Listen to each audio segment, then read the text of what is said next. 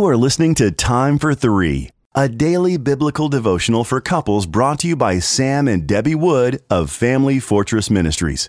You can purchase a printed copy of Time for Three at familyfortress.org.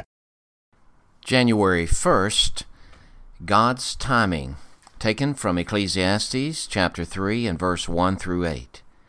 For everything there is a season and a time for every matter under the heaven, a time to be born and a time to die, a time to plant and a time to pluck up what is planted, a time to kill and a time to heal, a time to break down and a time to build up, a time to weep and a time to laugh, a time to mourn and a time to dance, a time to cast away stones and a time to gather stones together, a time to embrace and a time to refrain from embracing, a time to seek and a time to lose, a time to keep and a time to cast away, a time to tear and a time to sow, a time to keep silence and a time to speak, a time to love and a time to hate, a time for war and a time for peace.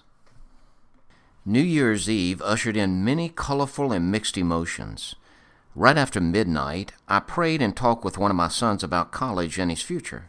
Our conversation was intense and very thought-provoking. Early in the morning, Debbie, the dogs, and I took a leisurely walk up to the bluff line. We talked, prayed, kissed, and enjoyed special moments as a husband and wife. Later in the morning, I invested several hours with another son constructing a bookshelf. We built a memory for the future. After lunch, Debbie and I attended the funeral of a friend. Since we knew he was a Christian, it involved both mourning and joy. Next, we gathered around the television to watch our favorite college football team win their bowl game. We celebrated a time of victory. In just 24 hours, we experienced a huge variety of events. Life runs on a great time clock, and God is a master timekeeper. Every moment has a God-ordained purpose. As His children, we must trust Him when we cannot figure out what is happening. When we take matters into our own hands, we step out of God's timing in our life. Just as timing in a car keeps the motor running correctly, and timing in space keeps the planets in their proper orbits, God's timing regulates our lives. When we're filled with and submissive to His Spirit, we stay in time and allow Him to perform His will in and through us. This year presents another timeline of 365 days, 8,760 hours, and 525,600 minutes. God warns us to be very cautious. He exhorts us to make the best use of our time by striving to understand and apply His principles. If we get in time and stay in time with Him, this year will be directed by His wisdom.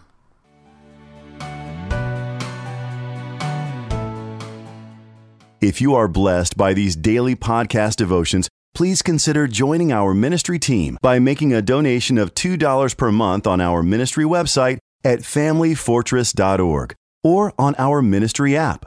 In appreciation of your support, you will receive a free printed copy of our book, What is Marriage? Family Fortress Ministries is a nonprofit focused on enriching families through biblical teaching. More resources are available at familyfortress.org and on the Family Fortress Ministries app, which can be downloaded from the App Store or Google Play. Thank you for your support, and don't forget to subscribe to this podcast.